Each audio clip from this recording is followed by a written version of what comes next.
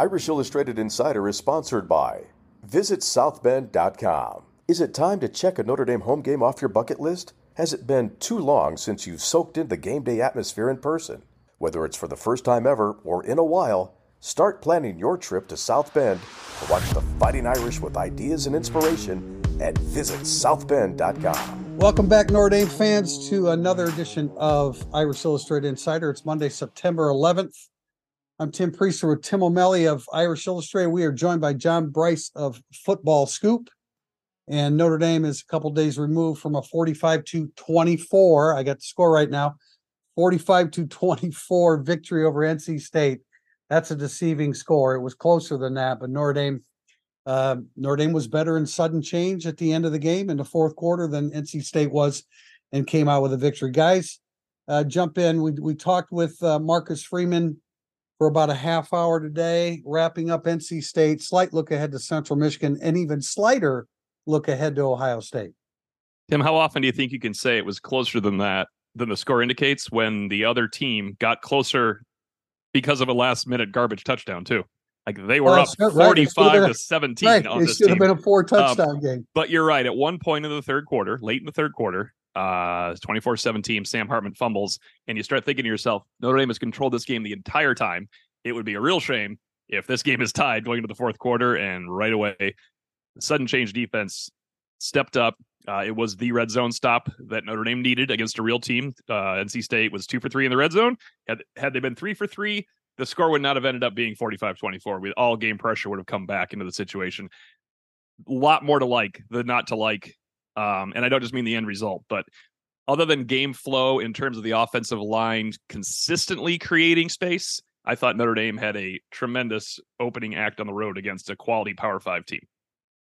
Completely agree with both of you guys. And especially we learned so much more about Notre Dame in this game because it finally did have to respond to in-game adversity against a high-quality opponent. I still point to the fact that Notre Dame controlled this game, and it seemed like the only reason that NC State hung around was as much because Notre Dame at times let NC State hang around unintentionally, of course, but that was just the flow of the game. So I think we learned a great deal about Notre Dame's ability to respond to adversity in a game on the road with stakes that mattered. And look, let's without nitpicking it too much, let's point out the fact that the Notre Dame led by double digits in the first half, it led by double digits in the third quarter, and it finished leading by double digits the final 11 and a half minutes of the game. Notre Dame controlled this game. It had moments where NC State had opportunities to sneak back into it fully, but Notre Dame stood tall. I think that's an encouraging thing.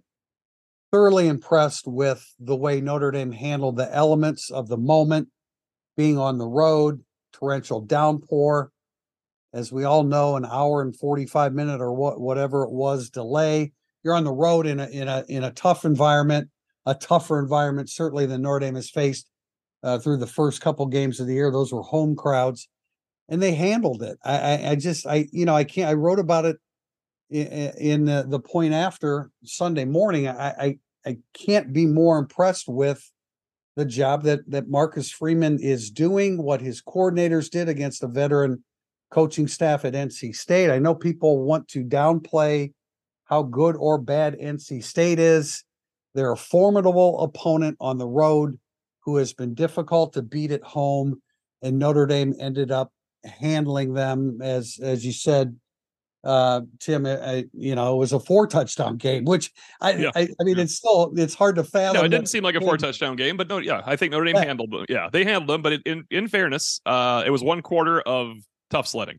The first quarter, Notre Dame did nothing and on offense, and thankfully the defense rose to the occasion because NC State spent the first quarter near or in Notre Dame, near midfield, I should say. Yes. It wasn't like they were always in Notre Dame territory, but near midfield, always with a chance to have a field goal drive, at least, when Notre Dame is punting the ball back to them from deep in their own end.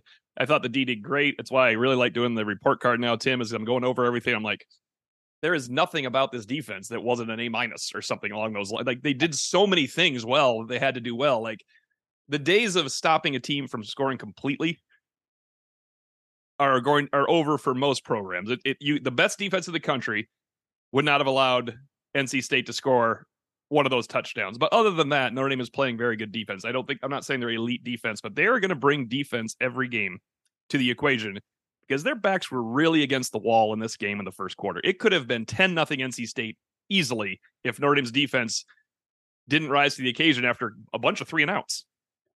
And not just 3-and-outs, but NC State had terrific field position in those situations as well. I mean, they were living almost at midfield like every series was a coin toss. But Notre Dame's defense stiffened. And to your point, Tim, about the overall defensive production, I charted this in the fifth quarter. I had Notre Dame's defense with 22 impact plays. By that, I mean 8 passes broken up, 6 quarterback hurries, 3 tackles for loss, 2 forced fumbles, and 3 interceptions. That's winning football 12 out of 12 times when your defense does that.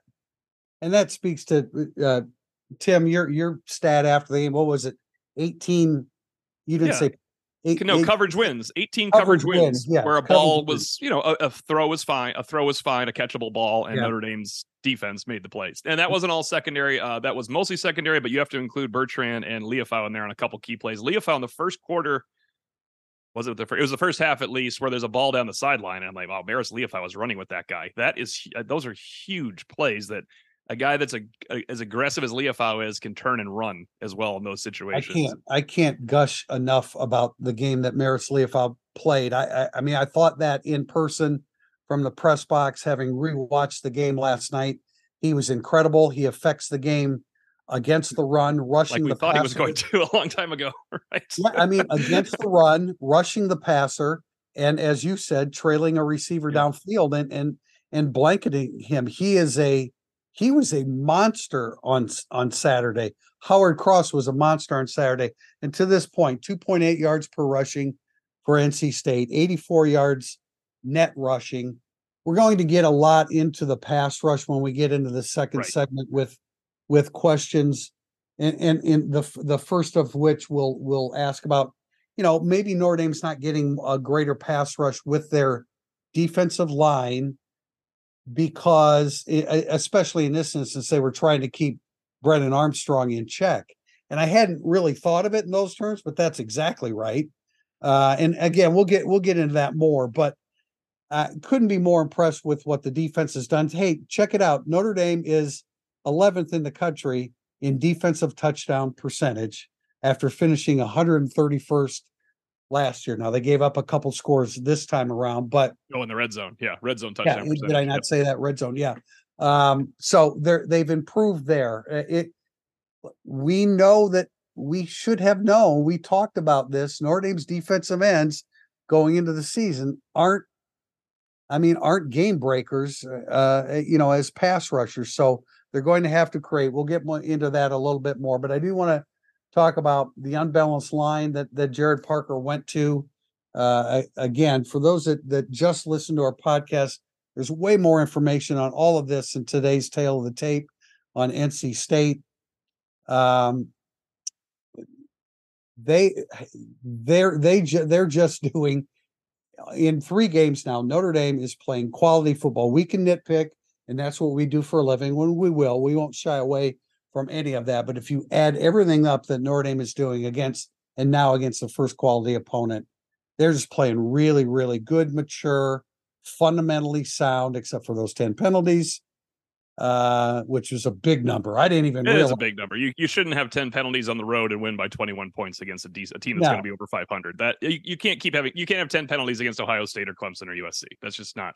Now, but NC State had 8, and it was. But they should have 8. NC State is not as good of a team. It's just how many times do you see a game where each team had 16 possessions? Yeah, that was nuts. Well, that's because a lot of them lasted about a minute and a half on those 3-and-outs going through the game. Very true. Yeah, I think the Holden Stays emergence in the game, Jaden Greathouse making another important play, Tobias Merriweather making a play that's huge news. He can grow from there. That is the next step for me, is seeing Holden Stays do it again next week. Maybe in 2 weeks, I guess, much more. It'd be good if Holden Stays does it again against Central as well, but seeing Holden Stays make plays against Ohio State, seeing Jaden Greathouse do that, and Tobias Merriweather, then you don't have to have a 60-catch guy. If 3 can come along and help Jaden Thomas, and they needed it, because Jaden Thomas, after that non-catch, did not have a great day. He was not involved much, was not targeted much. I thought he would have. I thought if you told me that Jaden Thomas had the stats, complete no-show stats, basically, I would have thought Notre Dame was in a lot of trouble going the fourth quarter. Well, and again, he showed his maturity because he was still an effective blocker on some key plays. And as we've already, yeah, exactly. And as we've already alluded to in some different instant analysis settings, as well as maybe a previous podcast, Sam Hartman distributes the ball so well that I think that it negates needing a guy that's a 60 catch guy. Of course, that's a luxury you would like to have, but right now, defenses can't say we're going to take away Audric Estime and we're going to take away this one receiver and Notre Dame's going to be bent. That's not the case. I mean, Notre Dame, as I noted, has 11 different players who have scored a touchdown. 8 different guys have caught a receiving touchdown. Holden Stays and Jaden Greathouse each have 3 receiving touchdowns. There's just so much to like about the offensive diversity and then the versatility of the defense. I want to point out, because I mean, in addition to the 45-yarder by Merriweather, and should he have run away from a linebacker? Well, Wilson's a good linebacker, whatever. But he did an outstanding job blocking in this game, and none better than the 80-yard run by Audric Estime when Merriweather literally blocked one guy and shielded another at the same time as Estime was breaking through the hole. Again, go to irishillustrated.com to get the full breakdown of that 80-yard play and exactly what they did. But Merriweather has become a heck of a blocker. I know he's not overly strong, but you can compensate by proper technique. And he hasn't done a whole lot in the passing game, but he has done quite a bit in the last couple of weeks as a blocker. And so that's really commendable. That's what you look from a player. If you're not making a major contribution in one area of your game, there's another area where you can contribute, and he's done that. They need him to keep getting 45-yard catches too, though. They do need that too. They need that. They need that too. All right, we are going to get into all that in the second segment. But whether you are attending Notre Dame games in person or watching from home, you have to look the part of an Irish fan. We've partnered with Home Field Apparel to get you looking like a true fan on game days. Home Field is a premium collegiate apparel brand based in Indianapolis. They emphasize their commitment to creating incredibly comfortable, officially licensed apparel with vintage college designs. Home Field designs are super unique because they delve into the archives and history of each school using unique logos, mascots, and iconic moments to create thoughtfully designed apparel. You can find them at homefieldapparel.com, where you can see their selection of colleges available. And guess what? Our listeners get 15% off their first order with the discount code of Irish Illustrated. It's the perfect apparel for the football season, so check them out. Segment 2, coming up, burning up the boards. If you're coming to a game this season, you have to check out Game Day Your Way, the official tailgate service provider of Notre Dame. Game Day Your Way offers everything you need, including tailgate gear, catering, and even beverage delivery right to your spot. And their Irish Express transportation from Chicago allows you to tailgate while you travel to their all-inclusive party zone in South Bend. Let Game Day deal with all the hassle so you can focus on the fun. For tailgates, tickets, transportation, and more, visit GameDayYourWay.com. Some things are just made for each other, like tailgates and touchdowns. We're adding one more pair to the list, Aer Lingus and college football. Join us in Dublin this August for the Aer Lingus College Football Classic. Too soon? Plan your winter or spring break now with non-stop flights from cities including Chicago, Boston, Los Angeles and New York. Fly in comfort to Dublin, our European hub. Go coast to coast and discover the sights of Ireland or explore any of the 50-plus European cities we connect to, including Amsterdam, London, Paris and Rome. Visit airlingus.com to book today. Welcome back to segment 2, Burning Up the Boards. Our first question is from Irish Fan 3. Can you evaluate the pass rush and explain how much the lack of pressure from the front four alone was due to containing Armstrong and staying in lanes? Will the pass rush hold this defense from being elite?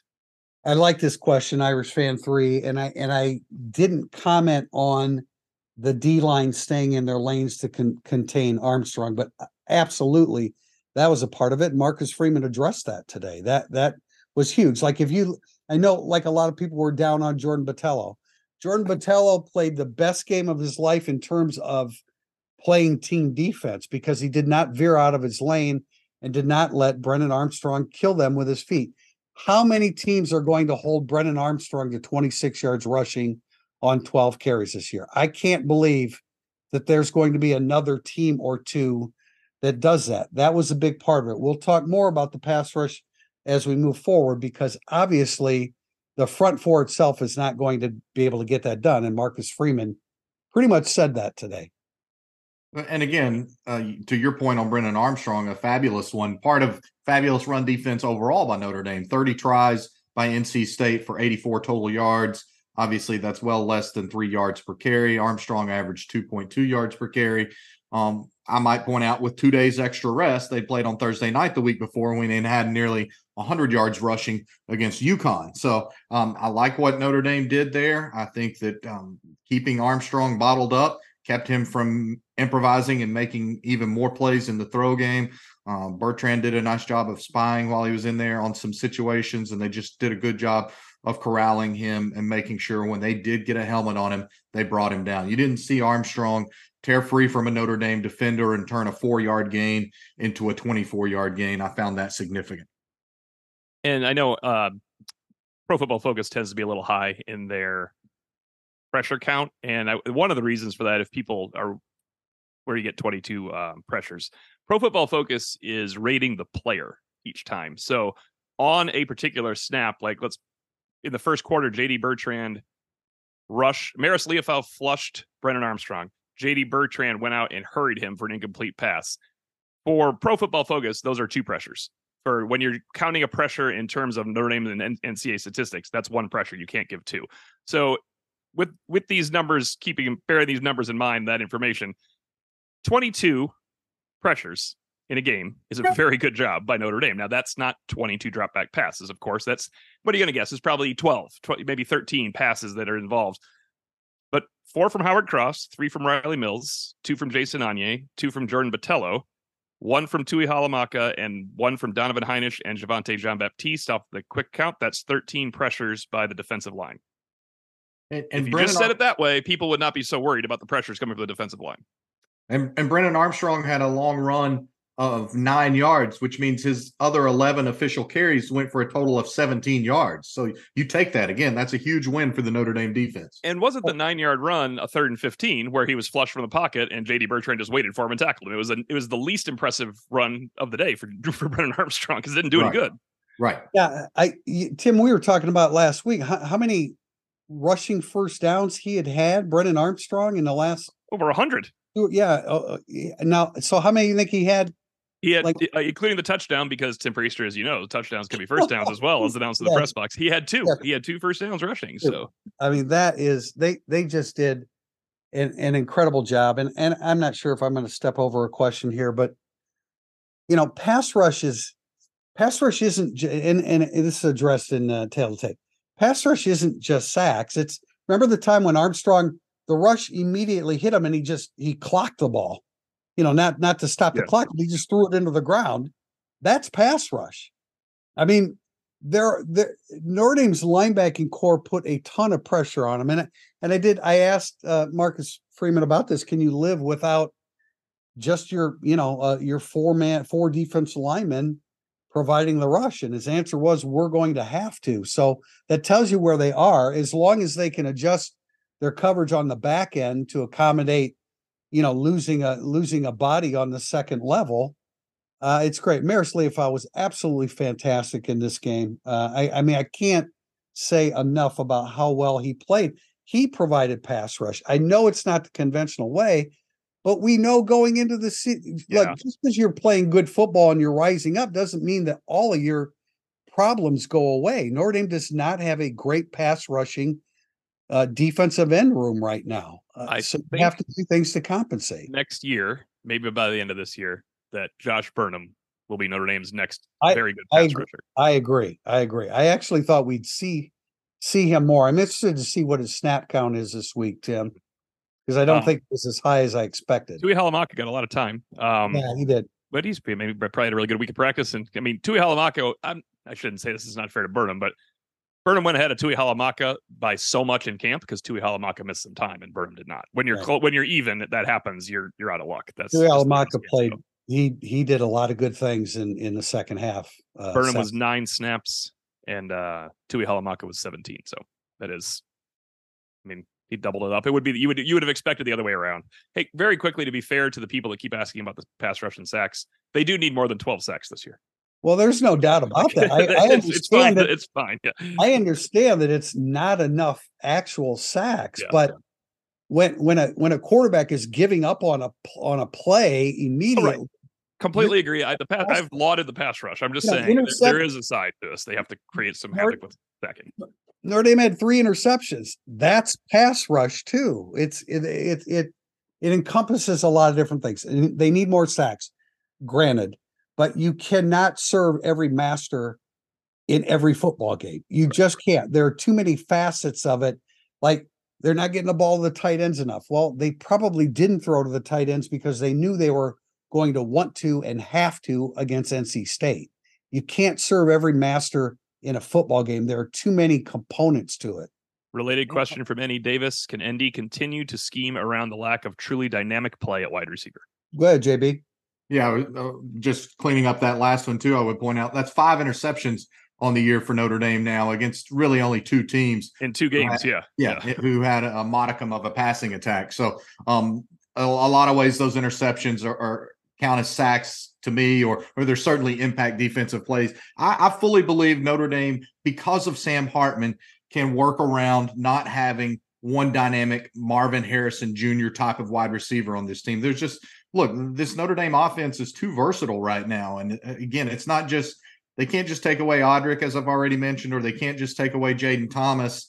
You can't even just take away Audric Estime and Jadarian Price, because Jeremiah Love looks like a threat to explode on a long one at any point in time. Jabron Payne could probably start for a lot of people. You're developing more in your tight end throw game with Holden Stays. You're expecting to get Eli Raridan back again sooner rather than later. Not this week, but there's optimism he'll be back very soon. And then you have guys like Jaden Greathouse emerging. Rico Flores still has some big moments in him, I believe, this year. So, yeah, I think because of Sam Hartman, because of the offensive diversity and what they can do in so many different ways, that makes a huge difference. And look, let's not gloss over the fact 8 different guys have caught a touchdown pass for Notre Dame already through 3 games. 11 different players have scored. It's much more difficult for a defensive coordinator to say, what can I take away, when there's so many different things to try and take away? Well, here's the flip side for me. And here's the thing. In 2 weeks, you have Ohio State, and you're going to face a bunch of good defensive backs. And, you know, if you don't have a go-to guy, then you've got average wideouts running around there. And I'm not sure how they're going to beat Ohio State secondary, but the point taken, certainly. And that's been the great thing about having Sam Hartman / B, Jared Parker, and the way they've been able to distribute the football around. You need that. If you don't have a dynamic 1-2 guy at wide receiver, you are going to have to spread the wealth and distribute the football and take advantage of all the positions that you throw to. Marcus Freeman talked about today, they throw to the running backs, but the tight ends, look, I look at Holden Stays now that he's broken out a little bit. I mean, seriously, why shouldn't he be a 25, 30, 35 catch guy? He has. I think he will. I mean, he should be. He has the skill set, his ability to make twisting catches. Tim, it goes back to the first play we saw him make in preseason practice last year. We were 2 football fields over. Maybe people are tired of hearing about this play, but from 2 football fields over, you could see the majestic play that Holden Stays made on a ball that he had to go up and twist to make the catch for. And we saw that again on Saturday. I think he's a dynamic player. He does not have to be just a supplementary guy in this passing game. Heck, JB, maybe he becomes the premier. Jaden Greathouse, I think, has a chance to do that too. Well, both of those guys, though, have great frames that help Sam Hartman even more. And both of those guys are growing into using those frames on the field, which I think is significant. And one more thing on the Ohio State secondary, even though we're not supposed to jump ahead, is, they let Youngstown State this past weekend complete something like 68% of its passes. Not great yardage, but they weren't just completely bottling up Youngstown State and FCS foe. And we'll learn a lot more truly, I think, about the Ohio State secondary this week against Western Kentucky. It's not the Western Kentucky that had Bailey Zapp a couple of years ago, now the backup quarterback for the New England Patriots, but it's still Tyson Helton running a wide open offense that tries to move the ball primarily through the air. So I think we'll have a better grasp on Ohio State's secondary after this weekend. Tim, your perspective on Andy Davis's question? I think they could use a consistent Jaden Thomas to go with the developing. We had Jaden Thomas as the developing go-to guy before he had a not great game or not a good game catching the ball against NC State. He got knocked around by their safeties.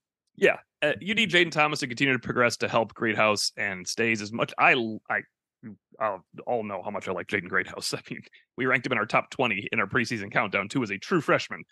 But his snap count's down for a reason. It's because there's a lot of stuff they do that he probably can't do yet as a true freshman. So you're gonna need Jaden Thomas to jump up. Yep.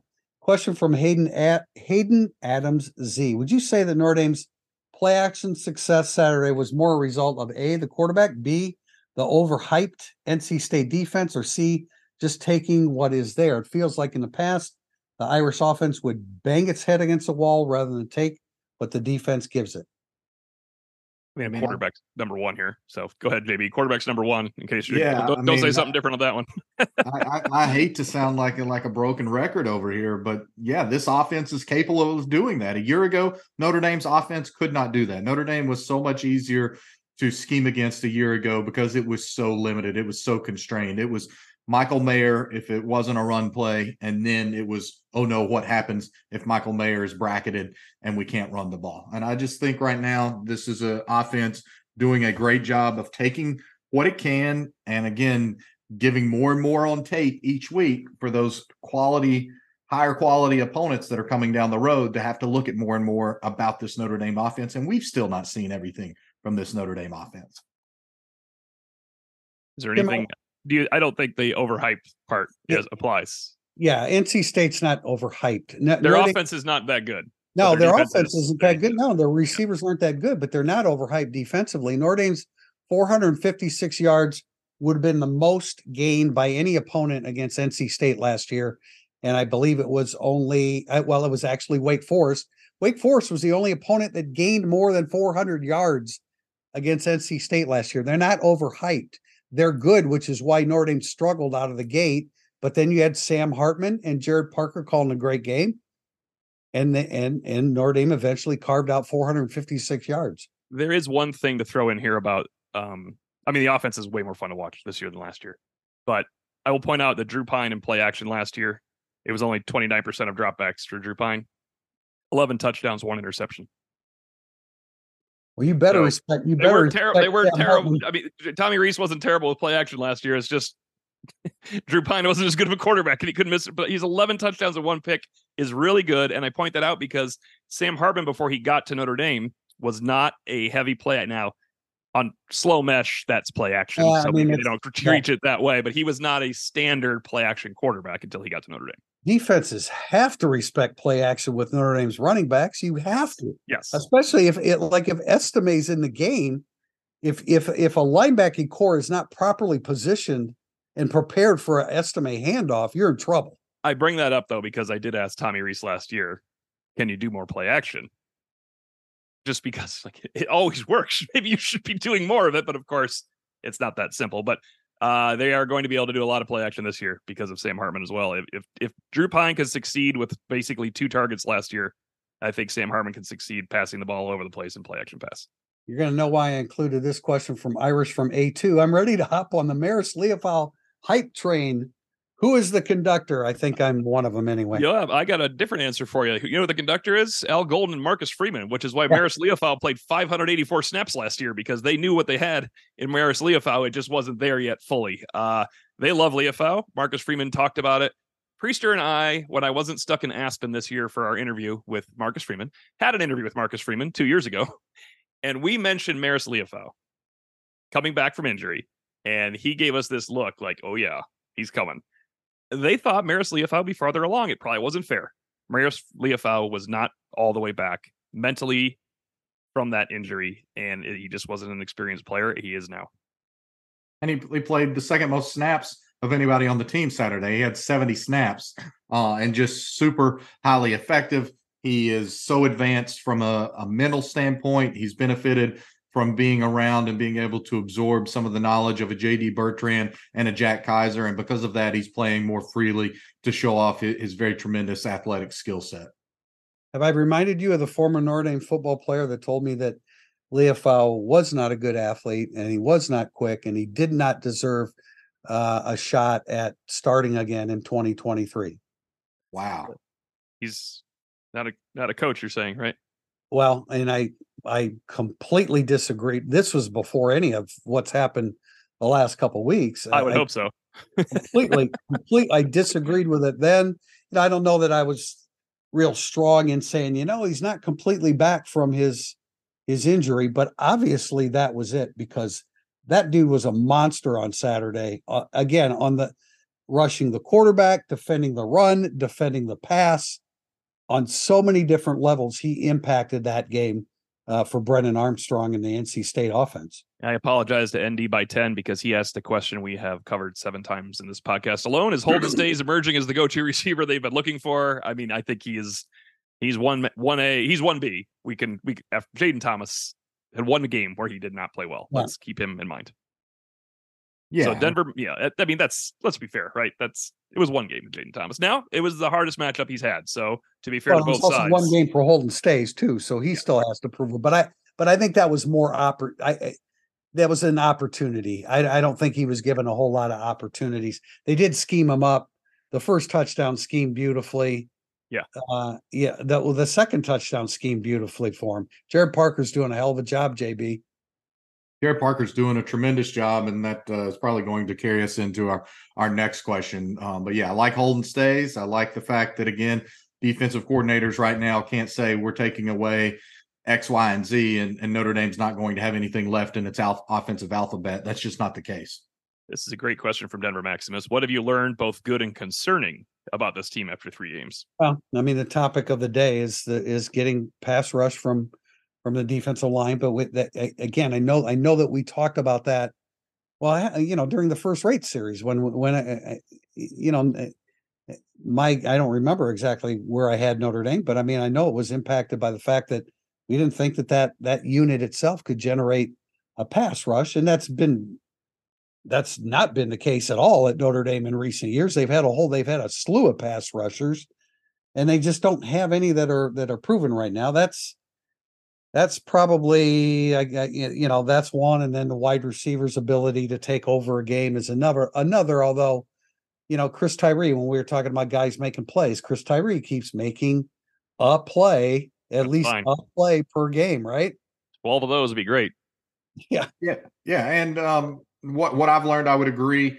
There is some concern about the pass rush. However, in defense of the defensive line, they've been pretty effective against the run game. You would be far more concerned if the D-line was getting blown off the ball on the ground game and then also couldn't generate a rush. And so the fact that the D-line has been pretty staunch against the run game, you've got year 2 of Al Golden, you've got these experienced linebackers. We're seeing a level of athleticism not seen previously from Marius Leofau. All of that ties in together, and you've got a deeper, more versatile secondary with so many different guys that can fill so many different roles that also have some ball skills, again, as evidenced by the 5 interceptions. So that all ties together. That's the one little bugaboo, I guess. I'm still not as concerned in the throw game, primarily because of Sam Hartman. I think he negates just having to absolutely have that alpha wide out, not that you wouldn't take it. And then what I've learned positively is that this is a team that developed an edge all throughout camp, that had a certain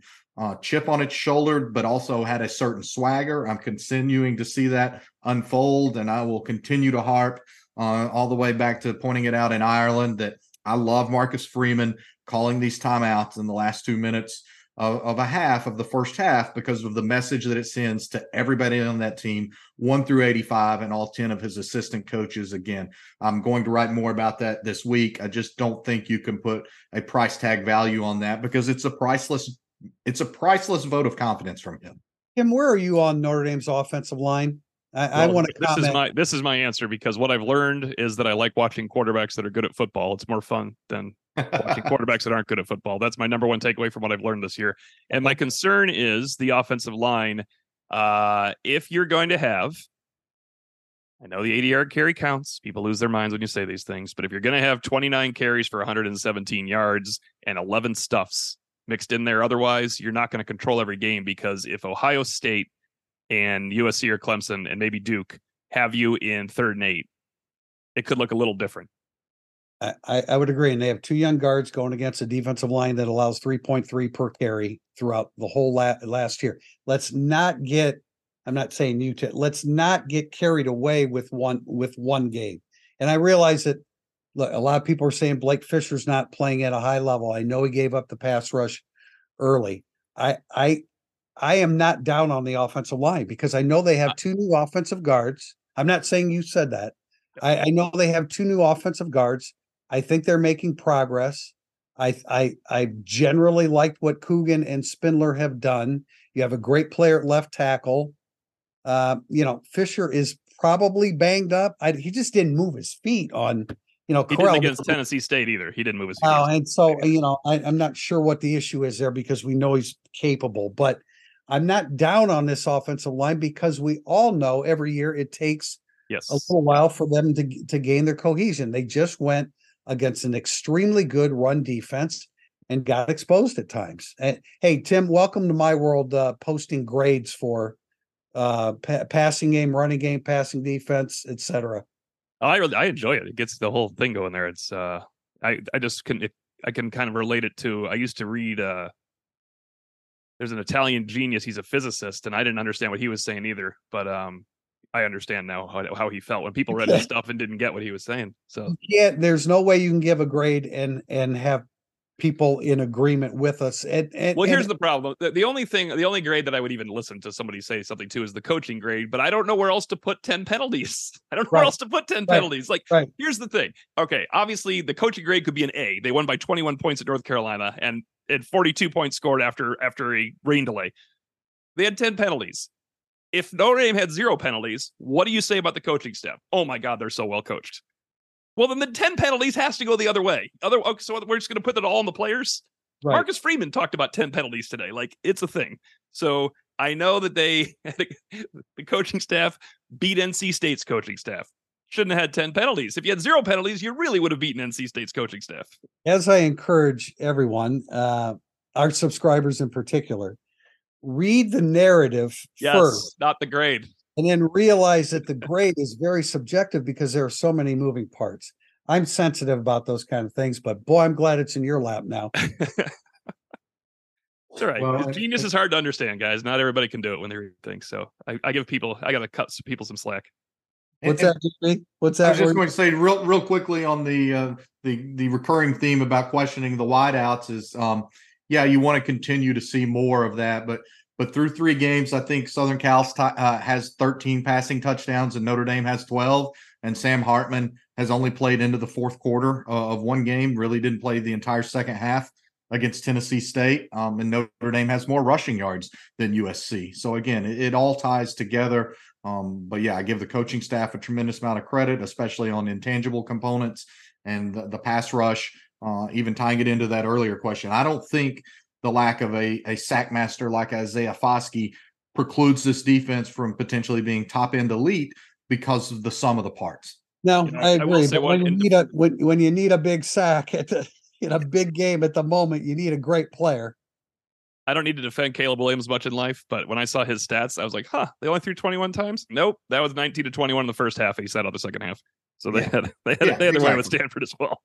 Question from New England ND fan. Does the boom or bust offense continue this season? The 6 3-and-outs were 40% of the possessions and led to losing the field position battle, but the big plays from Estime, Merriweather, Tyree Stays, and Sherwood outnumbered them by my count. It continues as long as my concern of the offensive line continues. And as soon as they gel, and they won't have 3-and-outs anymore, and you won't need boom or bust. But if your offensive line is going to be erratic at times, you'll have some 3-and-outs. That was a crazy amount of 3-and-outs. But let's say they were 1 first down and 4 or 5-and-out. That's my only concern, is you're not grinding out 5-yard runs. If you're methodical, then you're not hitting big plays. And if you hit big plays, then you're not marching the ball down the field. You can't be good at everything in one game. It can't. Would you guess boomer bust continues? I say yes.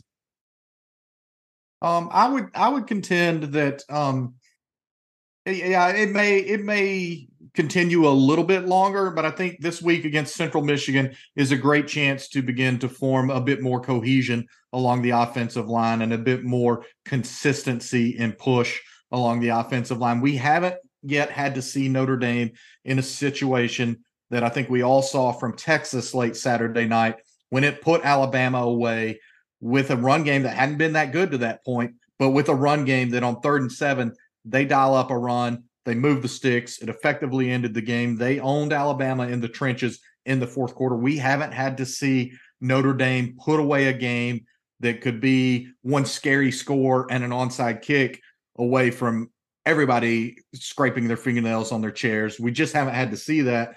I think, again, this offensive line isn't playing its best football right now, and that's not a bad thing. You don't need it to be playing it. You need it to be continuing to improve every week, and we're seeing it not only improving, I think, but also we're seeing it should benefit greatly from last week at NC State, and we're also seeing wrinkles and confidence in that line with what Jared Parker did.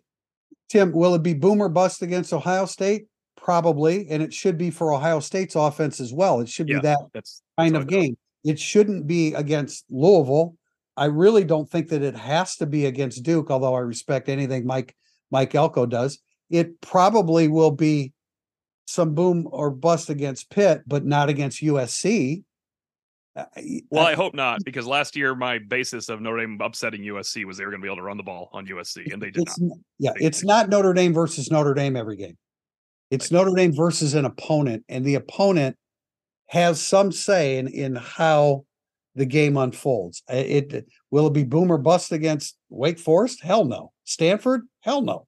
Yeah, well, I'm not talking about games where Notre Dame's much better than a team. I want. No, I know, but I'm answering the question of, yeah, Ohio State will probably be a struggle. Pittsburgh will probably be a struggle. Duke could be, because Mike Elko's it's the game. It's athletic competition. It's the way it goes. It ebbs and flows. And it ebbs at times when you don't want it to. I don't know. Next from Mel 12170, how do you feel about the way Coach Parker was able to make adjustments to get the offense going? And this is good because, Tim, you can bring up the unbalanced line we really haven't gotten to on this particular. Yeah, I mean, show. I think it took a while. They tried to, well, when the right side of your offensive line gets overrun on the first play, and then they have pressure up the middle, you're not going to have a whole lot of success. It wasn't until, then they tried second drive. They tried to get a slip screen kind of thing to Jaden Thomas. They blew that up. Tried to get the ball to what did I say? Jaden Greathouse. Jaden Greathouse twice got run. He got pass stuffed twice. That's a weird thing that happened. Right, he did. Jaden Thomas.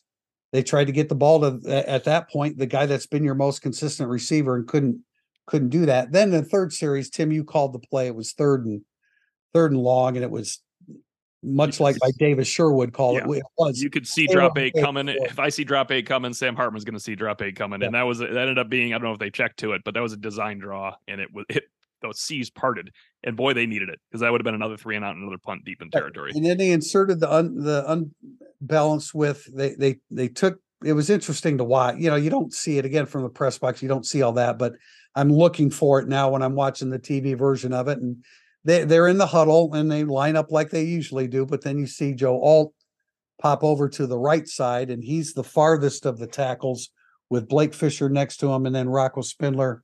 And then with Corral at center, you had to the left of him Coogan and a tight end. And then in the backfield, you had Estime and Sherwood, or sometimes they had Stays instead of Sherwood.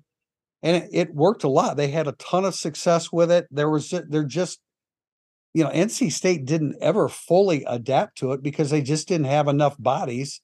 They didn't have enough hats on hats when Notre Dame went unbalanced. So, and then what that does is you go back to some of your more conventional stuff, and now you've got the defense reeling a little bit and thinking. And that's I think that's ultimately how Jared Parker and having that number 10 at quarterback were able to create 456 yards. And again, 417 of that and 42 points after the weather delay. To me, that shows an extremely good job of coaching and making some adjustments during that time, and then coming out and finding stuff to work and finding stuff to consistently give your offense chances for scores. Mel 12-170 actually ruined one of my Monday musings, so I'm going to say it here as well. The definition of coaching adjustments is when you're able to score 6 touchdowns when you have 6 3 and outs throughout the game, because you're finding a way around what you can't do to score 6 touchdowns. That is the greatest testament to Jared Parker. And to me, the offensive line too, okay, so you came out unbalanced and they weren't prepared for it. Well, you kicked their ass when you came out in it. So right. There are good things happening. And it'd be interesting, Tim, to go see what opponents, how many 3 and outs the NC State defense averages per game, because I'm sure it's a fairly high number. Yeah, I'm sure it is. And of course, Notre Dame made a lot of 3 and outs for NC State as well. That was crucial. And when they didn't, it was a turnover. It was even better. Dallas Irish 83. How do you assess the offensive line play so far? We've walked over this a little bit, but there's one more to throw in, I think. Offensive production would not be possible without solid line play, but it also seems underperforming in some sense. I think it's underperforming in some sense. The way I feel is because there's stuffs and three and outs are the thing to say.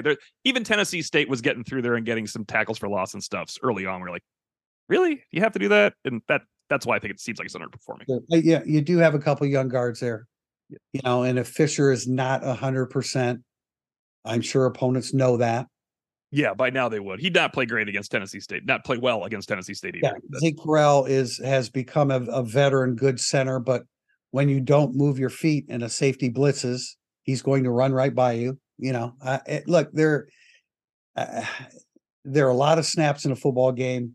I think Notre Dame is winning most of them, but you're going to lose some, and you're certainly going to lose more than normal against an NC State defense. Question from Play Like a Champ 7. How important of a game was this for Marcus Freeman in terms of showing growth as a head coach, considering the environment, the weather delay, and the nature of those around the program to already be looking further ahead down the schedule? I don't think anybody was looking ahead at Notre Dame ahead of NC State, because they knew they were in for a battle. Yeah, I mean, look, it was an important game because it was a road test to continue the first quarter of the season undefeated, to continue to show the positive growth by your players on the field, by the positive development by your players on the field, but that's also development for Marcus Freeman and this coaching staff. I think we continue to see growth and development, particularly on the defensive side of the ball, in terms of what they're able to do now in year 2 under Al Golden. I pointed this out, as you guys know, Saturday night. That's 9 wins in the last 10 games for Marcus Freeman and Notre Dame this year through the first 3 games. And I know the competition is some different, but there was the Marshall slip up last year. Cal was not very good. And then Ohio State.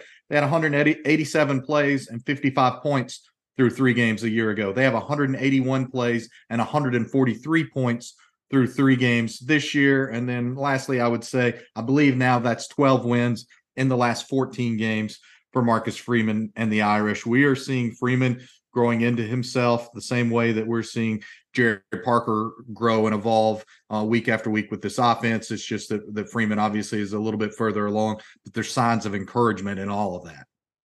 Tim, do you remember the theme of last summer, not this previous summer, but 2022 concerning Marcus Freeman at Irish Illustrated? Year number 1 will be Marcus Freeman's worst coaching performance of his career, because he's in his first year coaching a football team. If it's not, he's not going to become a very good coach. If Marcus Freeman's worst year is year 7, 12, 14, he's coaching at a different level. He was going to get better. He was always going to get better. Now, for non-Irish Illustrated subscribers, my point after on Sunday dealt with this. I think that, and I felt this way last season, that the growth by Marcus Freeman on a regular basis, he is intent on learning from the positives and negatives every time they go out. And I again, to go to NC State under those conditions and to fight through. you have the fumble by Hartman, and they are 17 yards away from tying the game after you've been controlling this entire game. And what do? They get a 3 and out, and the out is the missed field goal. And then they take control of the game, and the sudden change, all the sudden change opportunities go Notre Dame's way. I think that the way he talks about the game to me now is different. He's matured tremendously in a short period of time. Look, there are games against Ohio State and USC coming up, and if they don't win those games, we're not going to be talking about that. I get that, but I really, really think that we see and feel this on a daily basis, that he's really growing into the position as head coach in Notre Dame and doing a nice job. And he's being relatively transparent in it. And how many coaches would voluntarily say, you know what, we'll change our practice plan from one day to the next. We'll cut 3 periods out, or we'll cut 10 minutes off.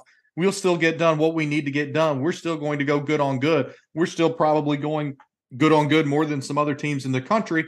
And we're going unscripted in those settings because it's going to help our teams on Saturday. But then to share all of that with the media and with the general public, and be willing to say, hey, I don't pretend that I've got a perfect plan every day. I need to listen to people. I need to adjust, and I need to grow our football program. He's growing the Notre Dame football program. He's grown it in recruiting in the circles that they're recruiting in right now, and he's grown himself as a head coach.